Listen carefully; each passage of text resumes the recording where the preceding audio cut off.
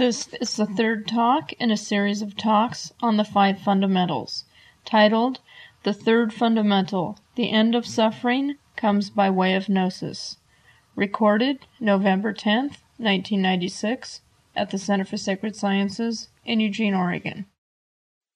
This is the third in a series of talks that I've going to be have given, and I'm going to continue to give over this coming year about the five fundamentals of the spiritual path and the 7 stages. The first fundamental, or the essence of the first fundamental, is that consciousness alone is absolutely real. And without going into great detail, because if you want to hear about this, you can, in a month or two, you'll be able to check out the library, the previous talks. But basically what this means is that everything in our experience is made up of consciousness, that there are not individual things, people, beings, or whatever, that it is all a manifestation of consciousness. And a simple analogy for this would be if you took a rope and you tied all sorts of knots into it, big complicated knots, simple knots, fancy knots. You'd have all these forms of knots, but ultimately, really, you have nothing but rope here. That's all there is. The essence of the second fundamental is that ignorance of the real is the root of suffering, which means that our ignorance of this condition that everything is consciousness is what causes us suffering. And in that talk, there was an analysis of how this ignorance gives rise to a delusion of self, and then the self feels limited, and then it seeks to grasp. It has desires. Through these desires arise attachments, and it's through the immediate cause of suffering as our attachments to worldly things, because all these things, since they aren't really individual things, are all ephemeral and transitory, we are constantly disappointed, because whatever we become attached to, eventually we're going to lose. So today we're going to talk about the third fundamental, and this reads in full: the end of suffering comes by way of gnosis, or the sacrifice of ignorance, through the grace of a perfect realization that consciousness alone is absolutely real. So the third fundamental really ties into the first two fundamentals. That the first fundamental states this spiritual fact, if you like, from a mystic's point of view, that consciousness alone is absolutely real. The second fundamental said that it's our ignorance of this fact that is the root cause of our suffering.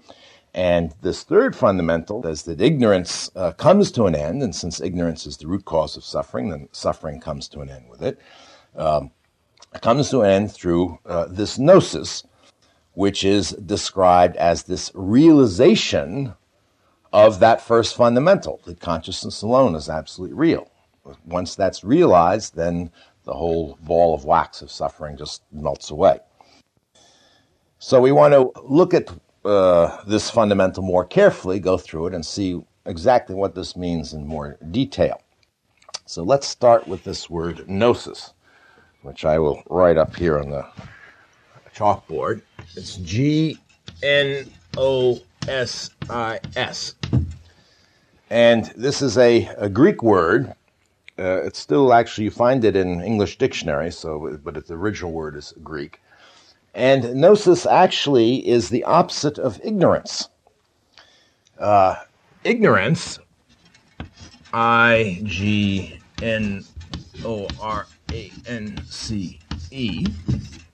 The root here is G-N-O, just like in gnosis. And the I is a negative. So ignorance really means not gnosis, not having gnosis. That's what ignorance means. As I say, it's a Greek word. It comes from the Greek, but it's etymologically related more deeply within the Indo-European language to some Sanskrit words, jnana and prajna particularly.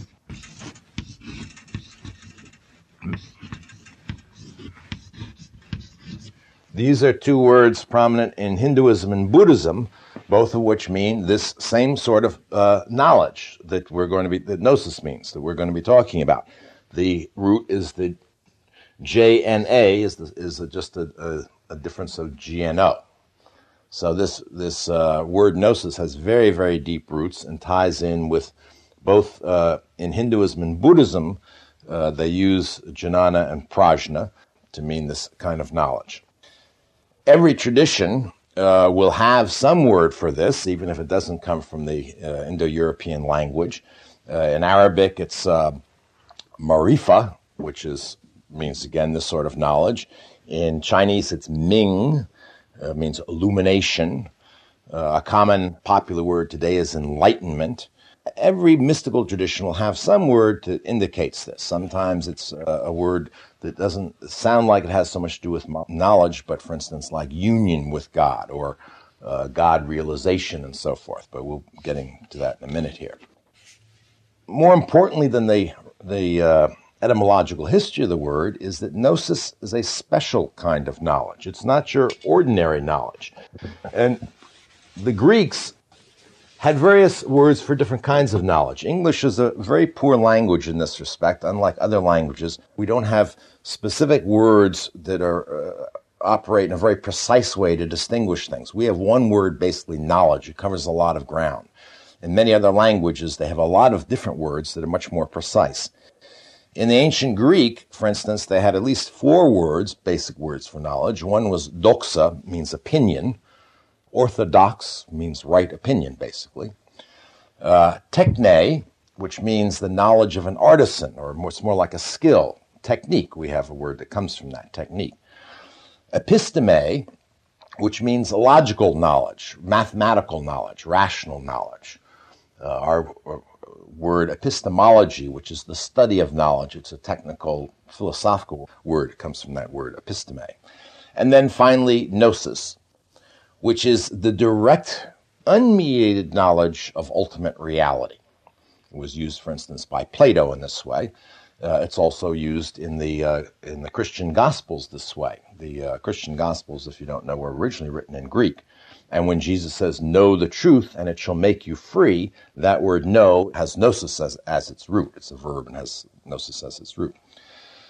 So Webster's International Dictionary defines it as immediate knowledge of spiritual truth. Not bad. A mystic would say it's immediate knowledge of spiritual truth, but also more than that, just truth, capital T, truth. In contemporary terms, one way to get more of a handle on gnosis is to talk about what it isn't. And in our culture particularly, we usually think of knowledge in coming in 2 forms, conceptual knowledge and experiential knowledge. For instance, Grace has just come back from India. I've never been to India. So she can say, oh, I know India. I've been to India.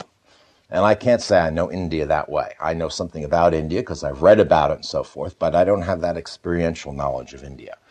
I lived in Los Angeles for a long time, and I can say, oh, I know L.A. well. Not something I'm necessarily proud of, but I have an experiential knowledge of it. I also have intellectual knowledge of it, but also that advantage of having actually been there, experienced it for myself. Skills also have this quality of experiential knowledge. I know how to drive a car. So part of that is intellectual. It means I know what the road signs mean and so forth. But another part of that is I know how to operate the steering wheel and the brake and the clutch and so forth. But gnosis is not experiential knowledge. Now, often mystics will write about it in terms of experience. They'll say, you have to experience this for yourself because gnosis is closer to experiential knowledge than conceptual knowledge, in the sense that it has immediacy of experiential knowledge. But it is still not experiential knowledge per se, and we'll get to why that should be the case in a moment. Neither is it conceptual knowledge. That is, any sort of knowledge that you would get from a book, any sort of knowledge that comes through the whole thought process. So it's not something that can be figured out. You cannot arrive at gnosis through logical deductions the way you can arrive at a mathematical proof, for instance, or some sort of logical proof. So this is quite mysterious. If gnosis is neither experiential nor conceptual, what could it possibly be? And as we'll see here in a minute, this is one of the problems mystics have of trying to communicate this, because it really cannot be directly communicated in this way. One of the reasons that gnosis does not refer to any experiential or conceptual knowledge is because, as Shankara, a great Hindu mystic, says, Brahman is beyond the grasp of the senses. The intellect cannot understand it. It is out of reach of thought. Such is Brahman, and that thou art. Now, Brahman is the Hindu word for this ultimate reality, which we're calling consciousness itself. In fact, they define Brahman as pure consciousness. And he's saying that consciousness cannot be experienced. And it cannot be, it's beyond the grasp of thought. And let's investigate this for a moment. If you try to describe consciousness in terms of experience, any sort of experience, what could you say about it? I mean... awareness. Okay, that's a synonym for consciousness, right? It just is. It just is. That's one of the problems. It just is. You can't say it has a particular color, for instance, right? See, if you say, I've experienced consciousness, and I say, well, what's it like? You can't say, well, it's kind of gray, and it's about this big, and it weighs about 10 pounds. What can you say about it? It's not this, not that. Not this, not that. That's one of the ways that mystics do talk about it. That's a Sanskrit term, means neti, neti, not this, not that. And often mystics use the via negativa, a string of negative statements to sort of point you in the right direction. That is to get you away from trying to conceive of this or experience it in normal everyday terms. If you start to think about consciousness, we have a word consciousness and we can think about it and so forth, but if you're thinking about it, all you're cognizing are thoughts, are concepts. But you're not actually getting to consciousness itself. This is why Meister Eckhart, a great Christian mystic, writes, when the soul contemplates what consists of images, there is for the soul something lacking. Even if the soul contemplates God, the soul lacks something. But if all images are detached from the soul, and it contemplates only the simple one, then the soul's naked being finds the naked, formless being of the divine unity. So already, Meister Eckhart is saying that as long as we're working in the realm of images, any sort of images, symbolic images, poetry, whatever, we are not getting directly to this ultimate reality. But if we somehow can ignore or rid ourselves of these images and look directly, immediately, then he puts it quite beautifully. He says, the soul's naked being finds the naked, formless being of the divine unity. That your consciousness finds that ultimate consciousness, and since both are naked, both are formless, there's no separation, there's no difference between them. Another reason that gnosis is not conceptual or experiential is because when we talk about concepts or experience, we always mean a dualistic apprehension of things. It implies a subject and an object. If I say, I know Los Angeles, I've been there, there's an I, someone to know, and then there's the experience of being there. And the experience is something separate. At least we think of it that way. That's the way what we believe, than the I. Because right now I'm not experiencing Los Angeles, but apparently I'm here.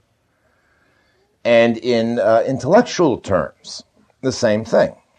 We have the I that thinks and the I that figures out a mathematical truth, the Pythagorean theorem, and arrives at the end and says, I know that a squared plus b squared equals c squared. So there's always implied in these forms of knowledge that are conceptual or experiential a dichotomy between a subject and object, a self and a world, an I, a perceiver in here, and something to be perceived or to be known. But as we talked about when we were discussing the first fundamental, that consciousness alone is absolutely real. The other part of that is that this whole dichotomy between self and world, I and other, is somehow imaginary. It's not ultimately real.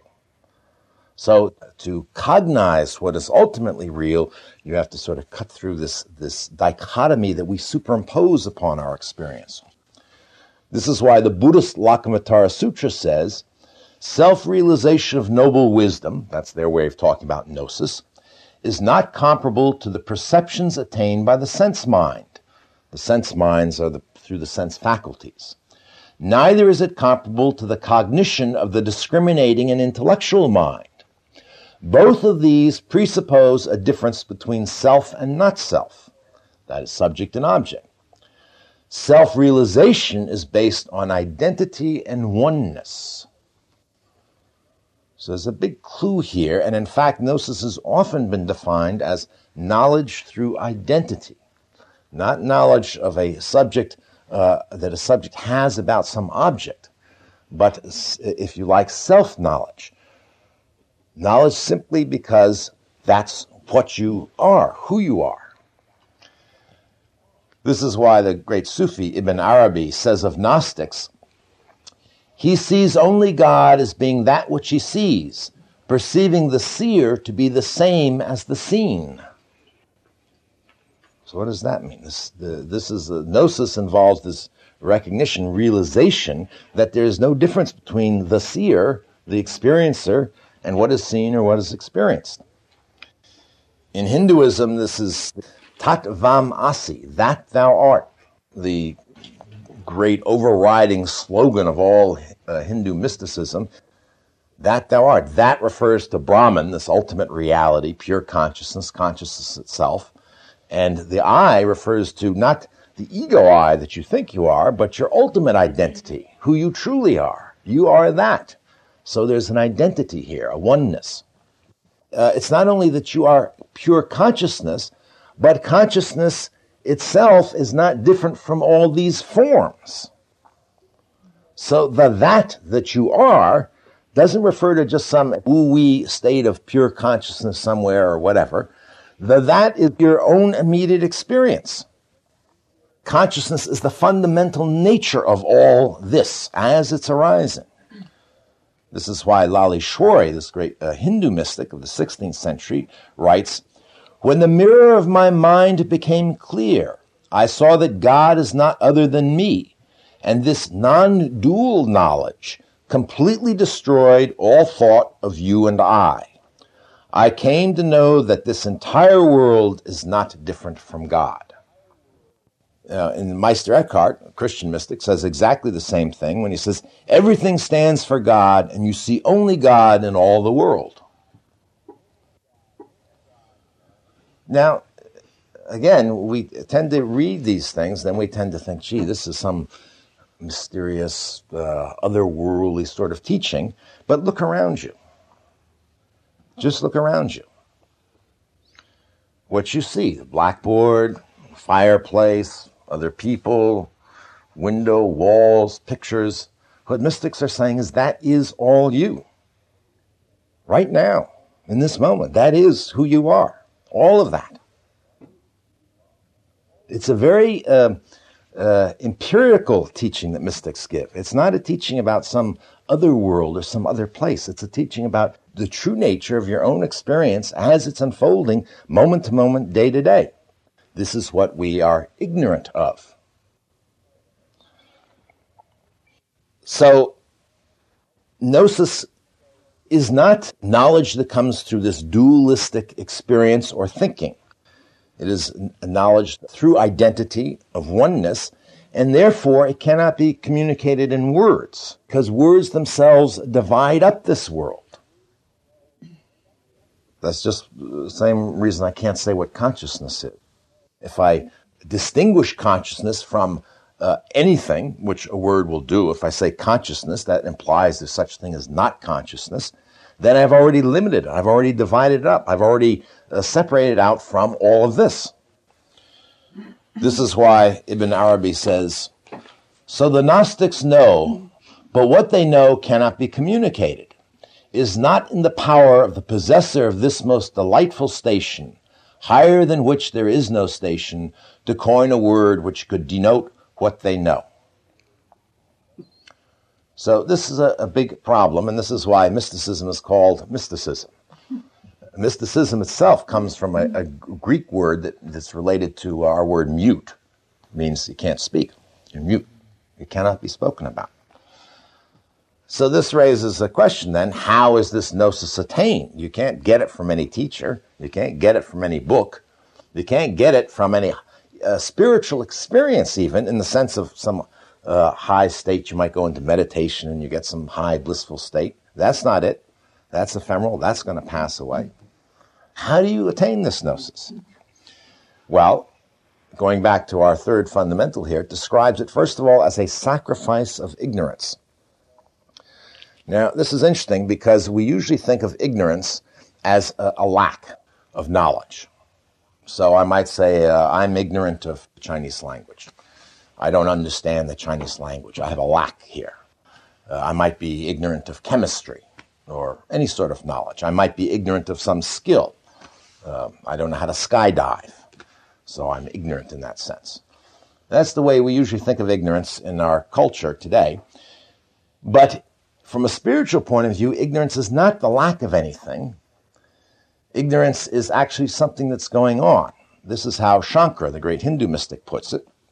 He says, ignorance is nowhere except in the mind. The mind is filled with ignorance, and this causes the bondage of birth and death.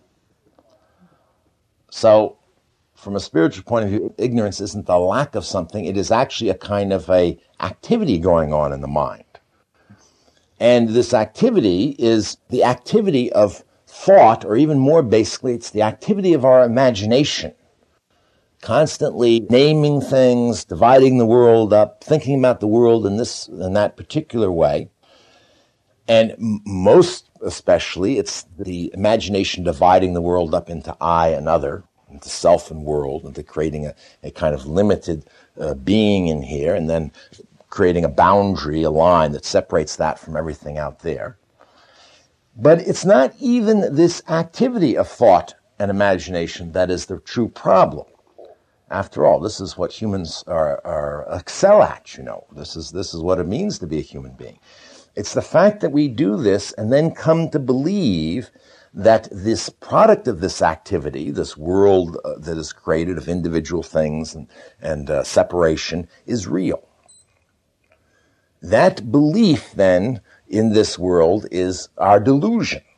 So it's not even the activity itself that's the problem, but something very subtle happens here. We come to believe it's real, and this is an activity and a belief that constantly has to be reinforced by the mind. It's not just something you sort of hold there. This is one of the great purposes of gossip. If you ever start paying attention to your own gossip and other people's gossip, at least 90% of it's about checking in. Am I living the same world you do? Am I thinking about the world the same way you are? And we reassure ourselves. Yes, I'm okay. You're okay. Yes, yes, we all see reality the same way.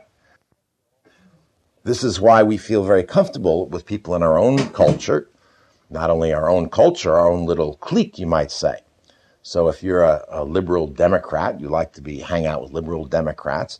If you're a fundamentalist Christian, you like to hang out with fundamentalist Christians. And then even beyond, if you start visiting other cultures, it can get quite strange and quite spooky.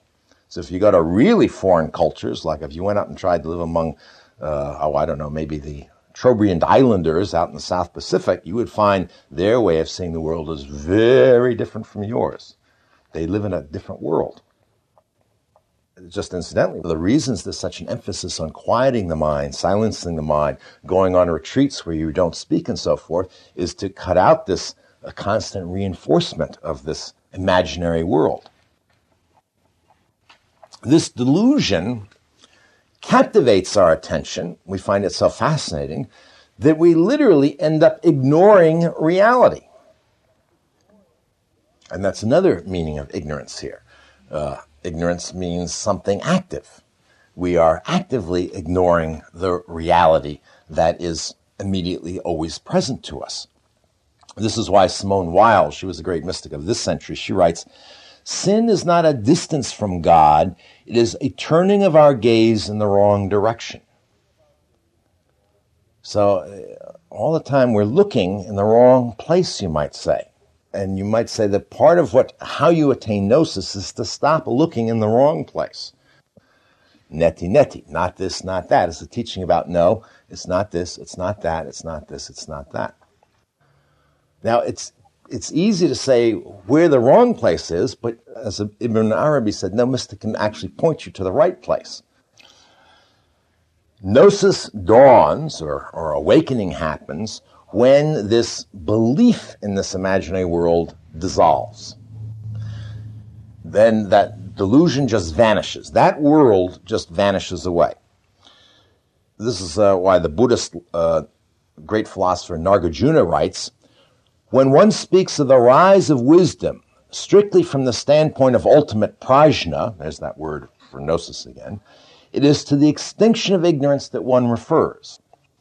In other words, gnosis isn't or doesn't require some special effort of attention or thought or something else. When ignorance vanishes, when delusion vanishes, it's just there. You might say gnosis is that intrinsic awareness that consciousness has all the time. In fact, you couldn't think and you couldn't experience anything if gnosis wasn't already present, already operating, so to speak. And it's not even something that's operating, it's just in the nature of consciousness. Just like it's in the nature of a mirror to reflect things. It's in the nature of consciousness to be aware. It's this naked kind of awareness, immediate awareness that is present all the time, in all states, wherever you are. Often, ignorance is compared to clouds covering the sun, and gnosis is just simply the clouds vanishing, and there's the sun. The sun's always been there. It's not something new. Muhammad said, "You shall see your Lord just as you see the moon on the night when it's full, or just as you see the sun at noon when there is no cloud before it." This is a very common metaphor analogy you'll find in many mystical traditions. When the clouds part, there's just the sun. It just is there. Now, why does the fundamental say, after this, through the sacrifice of ignorance, what happens is there's a perfect realization? This word, realization, and words like it, recognition and so forth, are very common synonyms for gnosis in many traditions. Mike mentioned earlier God realization. I read you in the Lakshmanatara Sutra, they talk about self-realization of noble wisdom. Realization and recognition, both these words, have a quality about them that is very immediate and direct. It's quite a bit the way how gnosis is. It's something that happens very suddenly. And it's something that is not the end product of a chain of reasoning, for instance. And it's not necessarily something that happens by any shift of your experience. A very common analogy for this in the East is this mistaking a rope for a snake. The idea is you're walking down a path and suddenly you see a snake coiled up by the side of the path and you jump back and then you look more closely and you see that it's actually just a rope. And your mind is superimposed upon this rope. You see this little delusion of a snake. And so that startled you and caused this fear. But if you look directly, you see there's really nothing to be afraid of. There's just a rope. In fact, that's also a nice analogy because it shows you a little bit about how suffering ends. When you mistook this rope for a snake, that caused your suffering. But once you see the truth, your suffering ends. There's no more fear because you realize there's nothing there that can harm you. I've tried to think up more personal analogies, and I actually do have one that I remembered that is kind of cute. It takes a little time to tell it, but I thought it'd be worth just giving you something different. Some of you have heard some of these analogies before, and a couple of you have heard this story before, but this is a true story. When I was just starting in Hollywood, this was many years ago, and I was just becoming a little successful, and I was invited to a Halloween masked ball costume party thing. And at the time I was married to my second wife, and we decided to go separately and not tell each other what costume we were going to wear. So it was going to be kind of fun. So I went to one of these costume places in Hollywood, that they outfit for movies and stuff, and I got this Cyrano costume. Cyrano de Bergerac is a character out of a play, and he's a 16th century swordsman type, Three Musketeers type, but he's a poet, and he has a big nose and all that. And I rented a fancy costume with the nose, and I learned some lines from the play so I could spout them. And I showed up at this party. The party was held at the AFI, the American Film Institute, which at the time was housed in this big mansion that had belonged to some oil baron in the 20s, whatever. And there are many rooms to wander through, and there's a big courtyard outside, and it was all strung with lights, and there were tables with food on it, and people serving wine and champagne. And there was about 200, 300 people there, I guess. And after work, I got put on my costume at work, and I went to the party, and I got there, and I started wandering around, and I was having a lot of fun, and I was spouting my lines from the play and this and that, and talking to lots of people. And in the back of my mind, I was keeping my eye out for my wife. Now, she was petite, blonde, fairly easy to spot. And I didn't see her. And it was about an hour goes by, and I'm having some more wine and feeling very good. And at one point, I was in the courtyard, and this other woman comes up to me. She says, she asked me for a light. So I gave her a light gallantly and started spouting some more lines, and she started talking to me. And I started flirting with her a little bit. And this was going on, I don't know, about 5 or 10 minutes. And suddenly I realized, oh my gosh, this was my wife. She had a wig, a black wig, and she had one of those little eye masks. She came as Josephine, the wife of Napoleon. She was in this full-length dress. She had gloves up to her elbows. She had switched her brand of cigarettes, so I didn't recognize the cigarette. Her hands were covered, so I couldn't see any rings or anything. She put on a little accent, and it took me about 5 or 10 minutes. But I remember very distinctly, this feeling came over me. I suddenly realized, this is my wife. I started also, because I'd been flirting with her.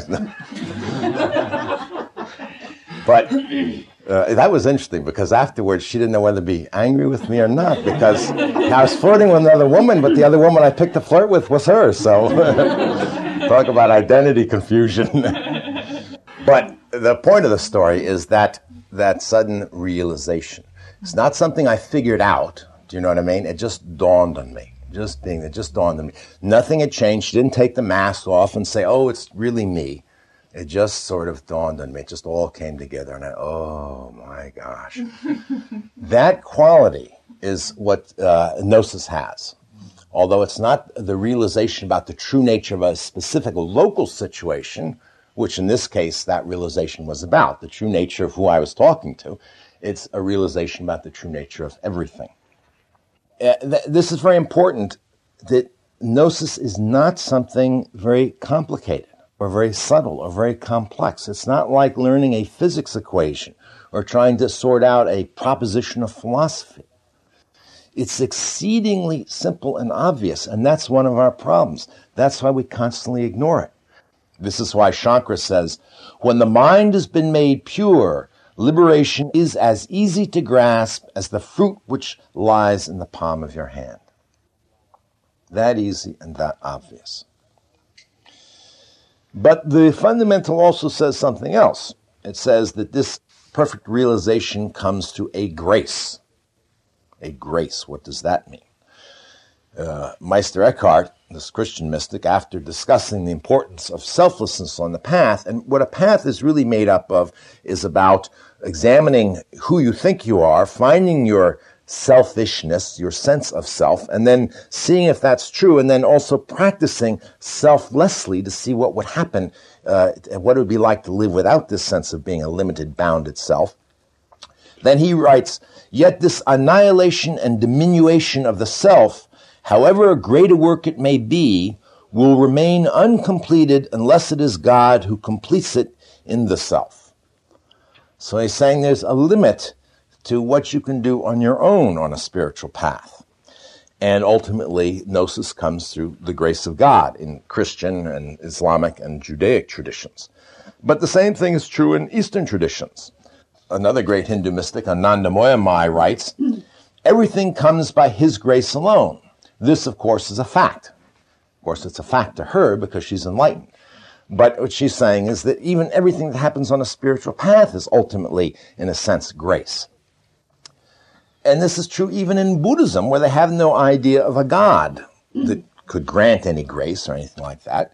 And in Buddhism it said, the thing called enlightenment is nothing that can be attained by practicing, nor can it be created by human hands. Self-realization of noble wisdom is a purification that comes instantaneously by the grace of the Buddhas. So this is kind of mysterious. Why even in Buddhism, which is not a theistic religion, why do they have this idea that somehow this comes through a grace? It cannot be attained through practice. That's quite a contradiction, by the way. Here you are told to practice, practice, practice, and ultimately you say, well, practice does not create gnosis. We'll get to that in a moment. The problem is here, and this touches on really the paradox that is the heart of the spiritual path and the mystical path, and why it is called a mystical path, a mysterious path, because at the heart there is this paradox that the mind cannot understand or figure out.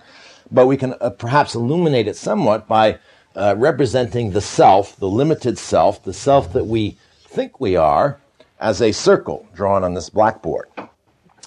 Now, first of all, as I said before, this line, this circle, and all, by the way, the busy stuff within it, you're just clouds and thoughts and this and that, our whole way of experiencing the world, all this is created by an ongoing activity. Often in Buddhist and Hindu traditions, it's described as a firebrand. This is actually a closer description. Maybe some of you have actually experienced this on 4th of July night. If you ever had a sparkler and you go out at night and you whirl it and it makes like a ring of light. And you keep it going, and if you're good at it, you can make, looks like a solid ring there in the middle of the night. You know what I mean? It looks like you'd reach out and grab it. It's an illusion. There is no ring there. It's all being created by this activity. So this sense of self is being driven and created by this activity. And very much a part of that, which we come to experience, is will. Self-will, volition. I want this, I don't want that, I'm going to do this, I'm not going to do that. That is really at the linchpin of our sense of being a self. And so, as long as this sense of will is operating, as long as we believe we're doing all these things, we are actually continuing to recreate this sense of self. So if you will to become enlightened, that very will is generating what masks enlightenment. Do you see what I'm talking about?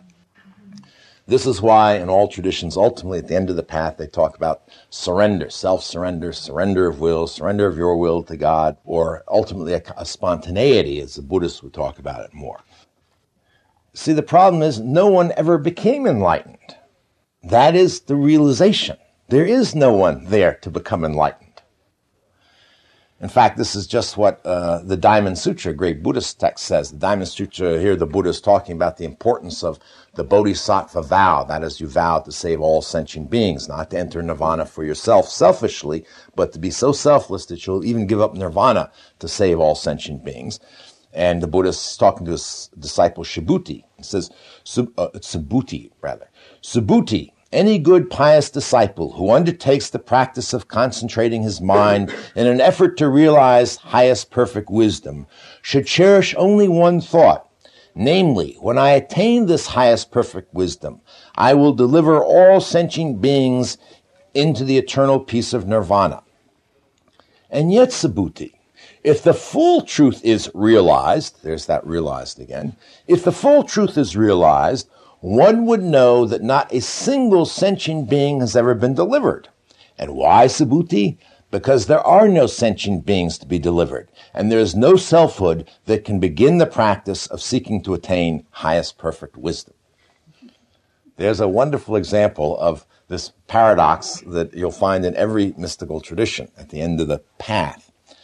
Ramana Maharshi, a great Hindu mystic of this century, says, coming from a different tradition, he says, if one inquires for whom is there bondage and liberation, it will be seen they are for me. If one inquires who am I, one will see there is no such thing as the I. So there is no one in bondage, and there's no one to be liberated. The Sufis, and also it's true of the Kabbalists, the mystics of Judaism, and the Christian mystics, put it a different way. They say it is not the seeker who becomes enlightened, it is God who becomes enlightened, so to speak. At the end of the path, as Rumi says, when the heart was annihilated within God, God remained. Then the heart understood the object of God's words. I myself am the seeker and the sought. So, in other words, it's when the self gets out of the way, this gnosis, this awareness, does not belong to you. It belongs to God, so to speak. What the spiritual path does, and we're going to get into this in more detail in a future talk, is really bring all this activity to an end by exhausting it. And when all this comes to an end, just comes to a stop, that's like the clouds parting, and there's just the sun there. So a spiritual path, as I've often said, doesn't promise you success, it promises you failure. To go on a spiritual path is to fail and fail and fail until all that activity is just totally exhausted. And when it's all exhausted, it just ends. But another way of looking at it, from the point of view of a seeker, gnosis is like being run over by a truck. So what can you do to get run over by a truck? If you sit in this room like we're all sitting here now, our chances are very, very slim of getting run over by a truck. It is conceivable a truck could come barreling down Chambers Street, turn the corner, turn this corner, and suddenly get out of control and come slam through the window here and run somebody over. Highly unlikely.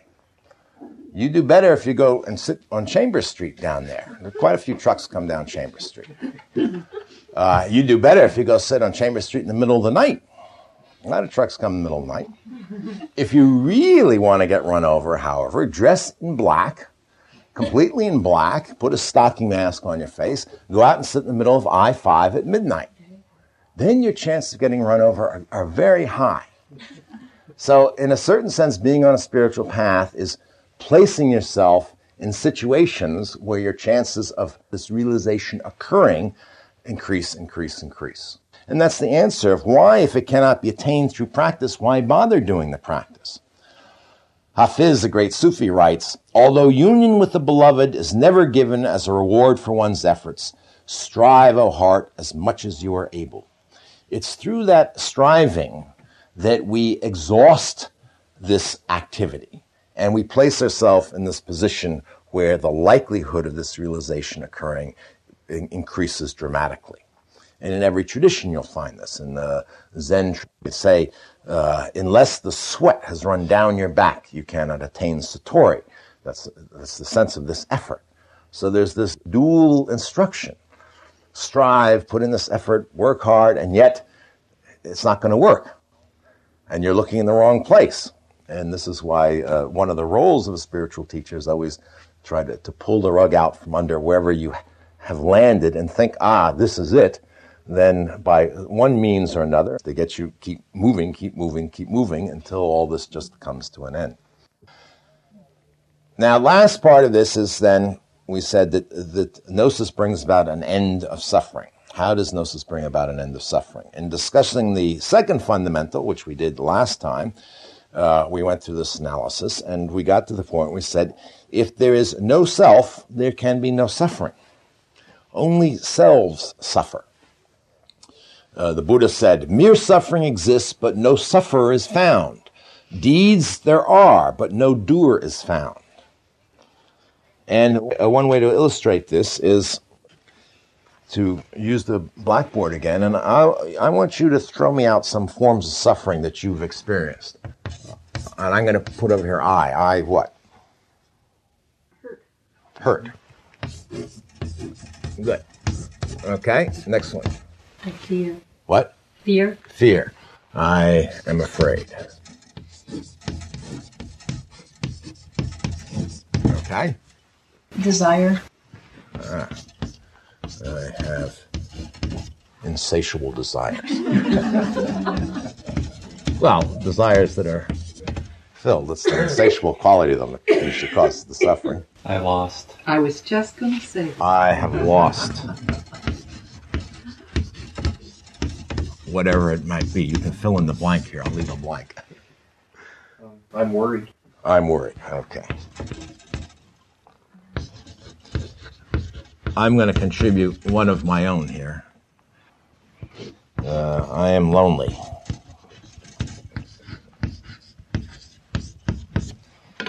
Now, we normally approach the problem of life as represented by this list of statements about our suffering by trying to get rid of hurt, trying to get rid of fear, trying to get rid of having desires, trying to get rid of, or trying to hang on to things that we are afraid we're going to lose, trying to eliminate whatever causes our worry from our life, and loneliness, trying to find somebody or some people or whatever to eliminate loneliness.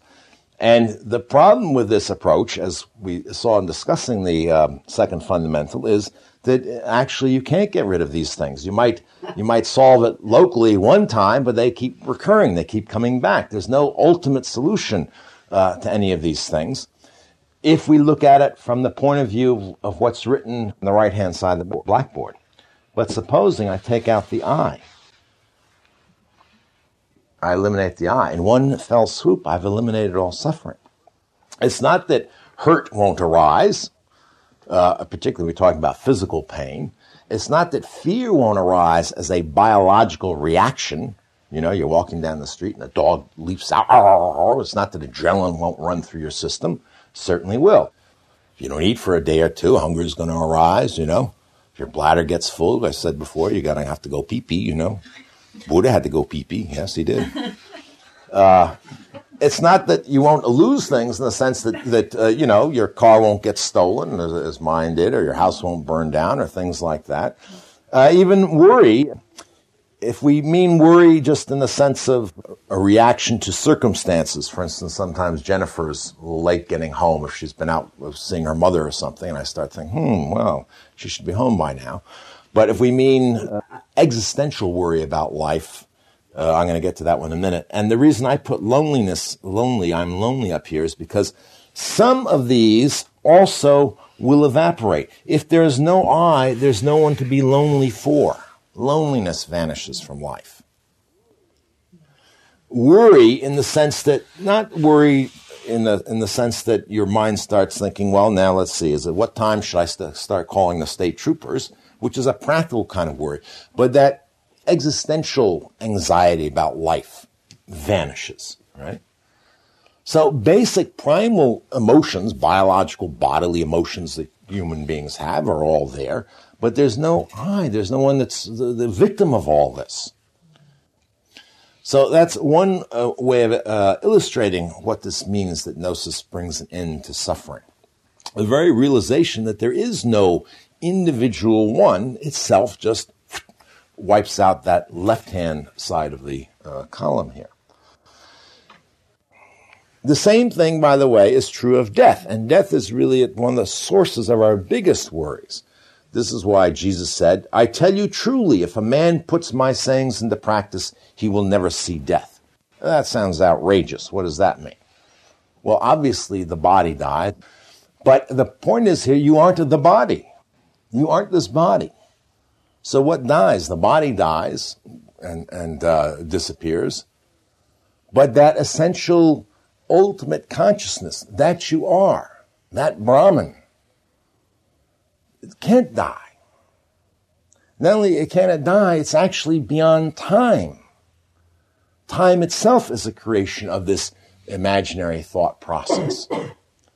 So the teaching that you don't die isn't about that your physical body is preserved. There's some secret elixir that you can inject into your body and keep it going or something like that.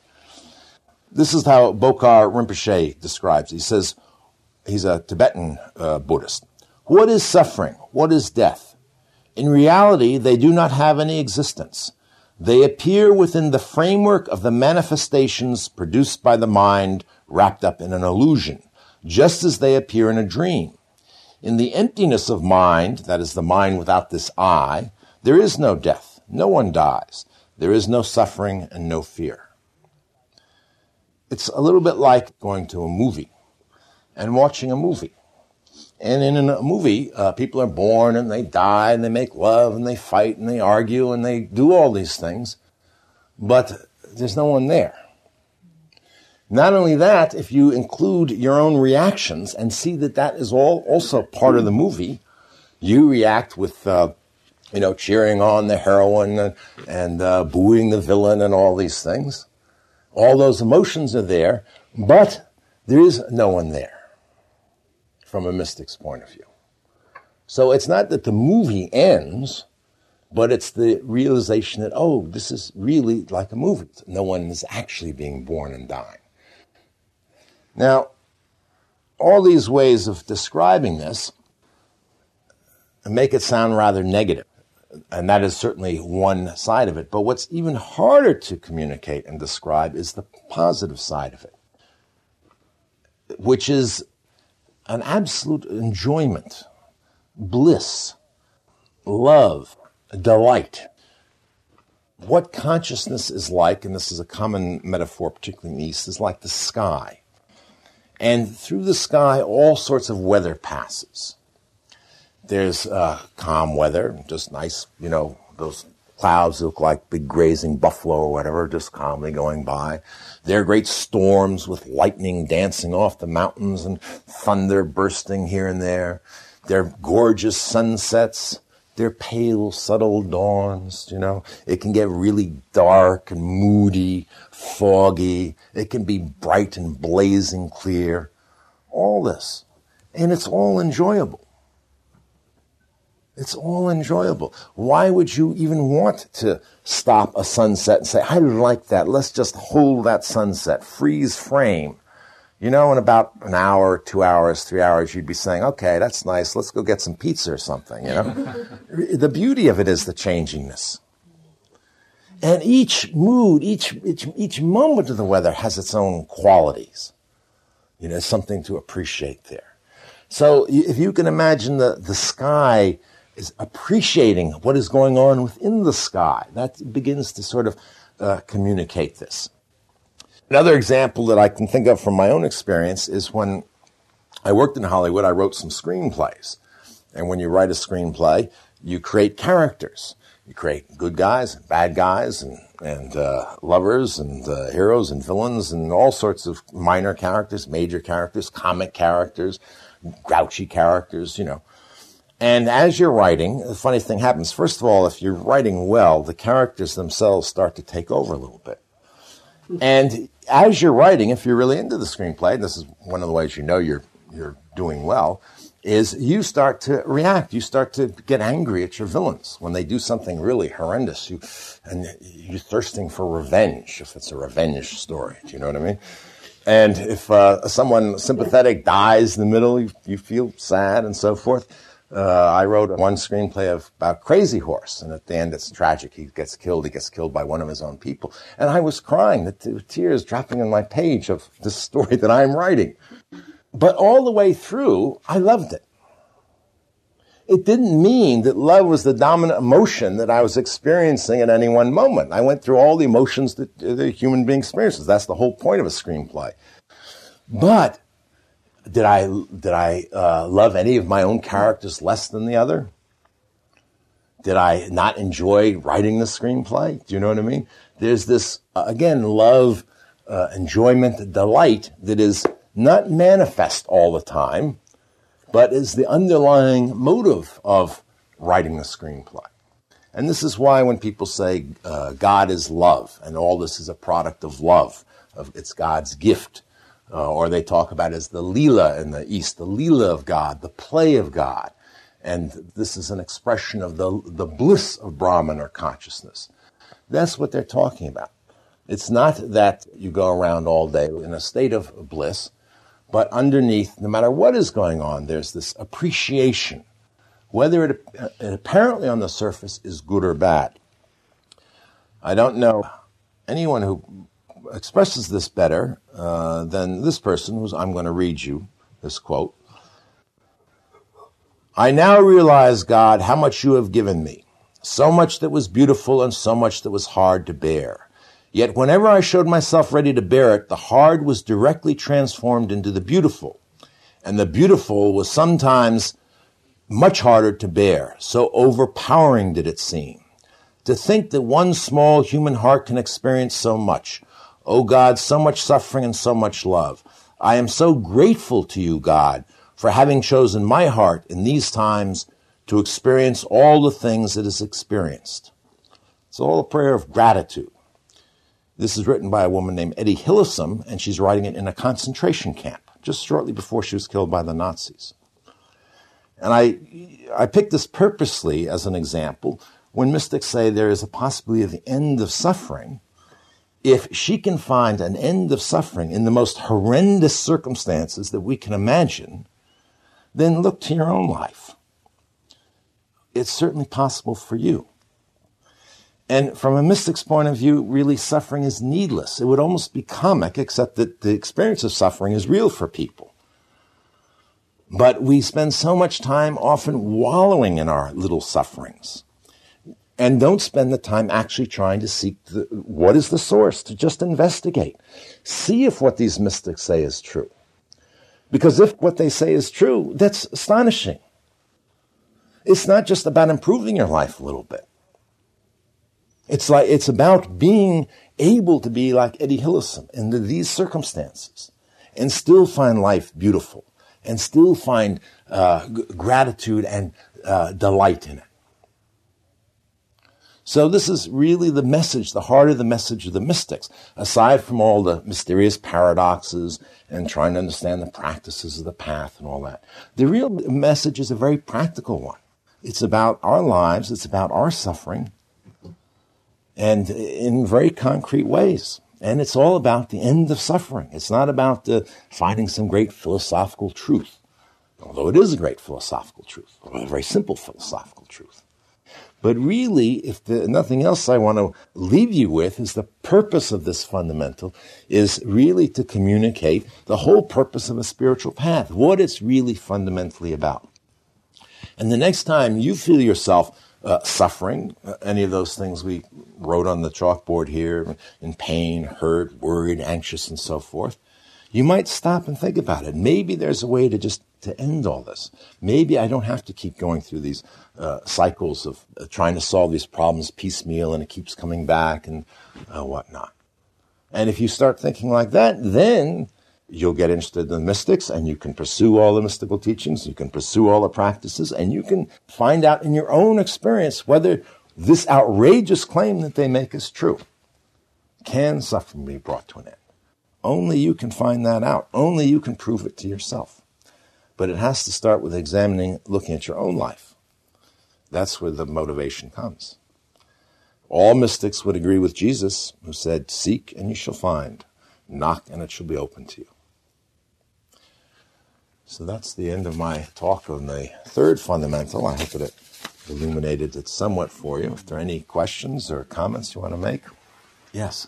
Why do some people have glimpses of enlightenment or Gnostic flashes? That activity almost ceases, or maybe ceases just for a moment. That we talked about, this activity of willing, desiring, and so forth. It sometimes happens in states of meditation. The mind and the body get so calm and so relaxed, so something can flash through. The self, the veil, which becomes so thin that the sun, just shines right through. Now, if there isn't really a thorough exhaustion of that activity, then it'll start up again.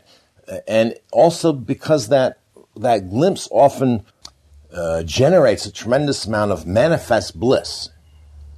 There's very often a seizing on that bliss and saying, this is it, and really missing the deeper realization that's to be had here. And then, unfortunately, that bliss in time will wear off, and may wear off in a few days, a few hours, a few days. Could often hang around for a few days, a few weeks, sometimes for some people years. But if you think that bliss was it, then this is a very subtle state you're hanging on to, and like anything else, that state will evaporate. And so then there's a very subtle sense of you don't notice until the bliss starts to go, and then you start having the suffering, Yeah. You mentioned during the analogy of the bus that if you want to get run over, to address bluff. Then you said you have to go seek. I'm trying. Excuse me. Changed it. Whatever works for you, a bus will do. Really. You said something about seeking the experience for gnosis, and what came up for me was, how does one know how to seek those experiences? Well, gnosis is not an experience, but there are experiences to be had on a spiritual path, which are very revealing. And part of the maybe ties in with Mary Sang's question is, on a path you have insights, which you might say are like little Gnostic flashes. You can really have a very firm, direct insight, for instance, into the fact that everything is transitory, and through that you actually see how futile your own grasping is. And that insight then automatically makes you less grasping after things. And the more you relax the grasping, the less suffering you'll have. Just, in general in your life, So these are experiential sorts of insights. Usually it's an experience that triggers it. And then if the insight is deep enough and profound enough, your life will start to transform long before you get to gnosis, So the experiences are important. I'm not saying that you dismiss them at all, but just ultimately gnosis is not any experience. All experiences will fade. May I ask you a question? Yeah. About grace. Yes. I'm really interested actually in what grace has to do with it, because sometimes you feel like you have this experience without practicing, or like actually they are given to you. So really, how much can you practice if indeed it all boils down to a question of that you receive the grace or you don't have it. Do you see what I mean? It kind of contradicts a little bit the notion of practicing it, because when it happens, really it doesn't happen because you meditate necessarily. It happens outside of meditation when you least expect it. Can. There have been cases where somebody had been spontaneously enlightened without any apparent practice. If you look at those cases, though, the ones that we know more about in detail, for instance, Ramana Maharshi is a good example. Ramana Maharshi was enlightened when he was a young teenager, basically. Had no particular interest in spiritual things before. Came home one day. He was living with his uncle, I think, from school, put his school books on the table, and suddenly felt he was going to die. Now, from that point on, it's very interesting what happened. Most people would panic, call a friend or go see an adult, if it's the case of a teenager, call a doctor or something. He didn't. He decided to see what death was all about. He lay down on the floor, and he even imitated rigor mortis, trying to fully experience death. And he went through the whole death process in his mind as kind of a visualization, to the point where he had lost everything and realized that all of this mind-body stuff was not who he truly was. Now, you see, he cooperated with the experience, you might say. He went through the spiritual path in about 30 seconds. I don't know how long this took. I agree with you on that. That is to say, like, that's what the Christian, teaching, like, you have to die to your old self in order to be reborn in the new one. Right. So what's important is that dying, metaphorically or whatever, you are using it. So you have to die to your own self. This is the must. After that, things become easier. After that, it's grace. This is what Meister Eckhart said. The work that you do on a spiritual path is a work towards selflessness. Because, it's also the case, if you have no preparation for gnosis and don't know what's happening, it can be a terrifying thing. There's a woman, Susan Siegel, down in the Bay Area. I read a manuscript of her book that's coming out soon. And she had some experience with TM, transcendental meditation, and then she gave that up, and she was waiting for a bus on a Paris street corner, and suddenly herself disappeared. And for 10 years, she thought something was dreadfully wrong. She had nothing but fear. She went to all these therapists who told her she had depersonalization, all that. And it wasn't until she finally consulted some people who were enlightened who said, well, this is, you've... That's what you have experienced. Right. And then when she stopped resisting it, so to speak, when she stopped thinking something was wrong, then the heavens opened up for her. Even though I don't think that we are not ready for it. We might feel like it, but just that you have this experience, and then you're right. It can really become fear. Because you just don't know what's happening to you. Unity, you don't even have the word. And never can render what you experienced at the time. I think, but you see, I can just speak for myself in this particular case. The difference between what happened to me and Susan was this. I had gotten to the stage in the spiritual path where I felt myself to be a burden. I saw this was the source of my suffering. I felt trapped in this self. And so when the same thing happened to me, I recognized, oh, this is liberation. Now, she didn't feel herself as a burden. She hadn't come to that point. She hadn't gone through the spiritual practices that would show her that the source of her suffering was herself. So when it vanished, it was like losing something precious. When it vanished for me, it was good riddance. You know what I mean? So this is part of what a spiritual path does for you in this sense of preparation. It's also true this, we seek. We can't help seeking. Whether you're on a spiritual path or not, you're seeking happiness. We all seek happiness because intuitively, in our deepest sense, we know the mystics are right. We know there is such a thing as ultimate happiness. And we know that something's dreadfully wrong with our lives as they are. I mean, if you're already happy, you don't seek happiness. There's nothing to seek. So we're always seeking happiness, whether we're seeking it from worldly pleasures and things or whether we're seeking it spiritually. So in a certain sense, you can't help but go on a spiritual path at a certain point when you realize that worldly pleasures are not going to make you ultimately happy. And if you still have this drive to be happy, you will naturally go on a spiritual path. That's grace too, you see, in a certain sense. When you look back on it, none of it was your choice. You were driven to it. It's only within the delusion you feel like it's your choice. You know? Why don't we bring the formal part of the evening? Why don't we bring the formal part of the morning to a close? And you're welcome to stay and have some tea out there and check out the library. And we will see you anon.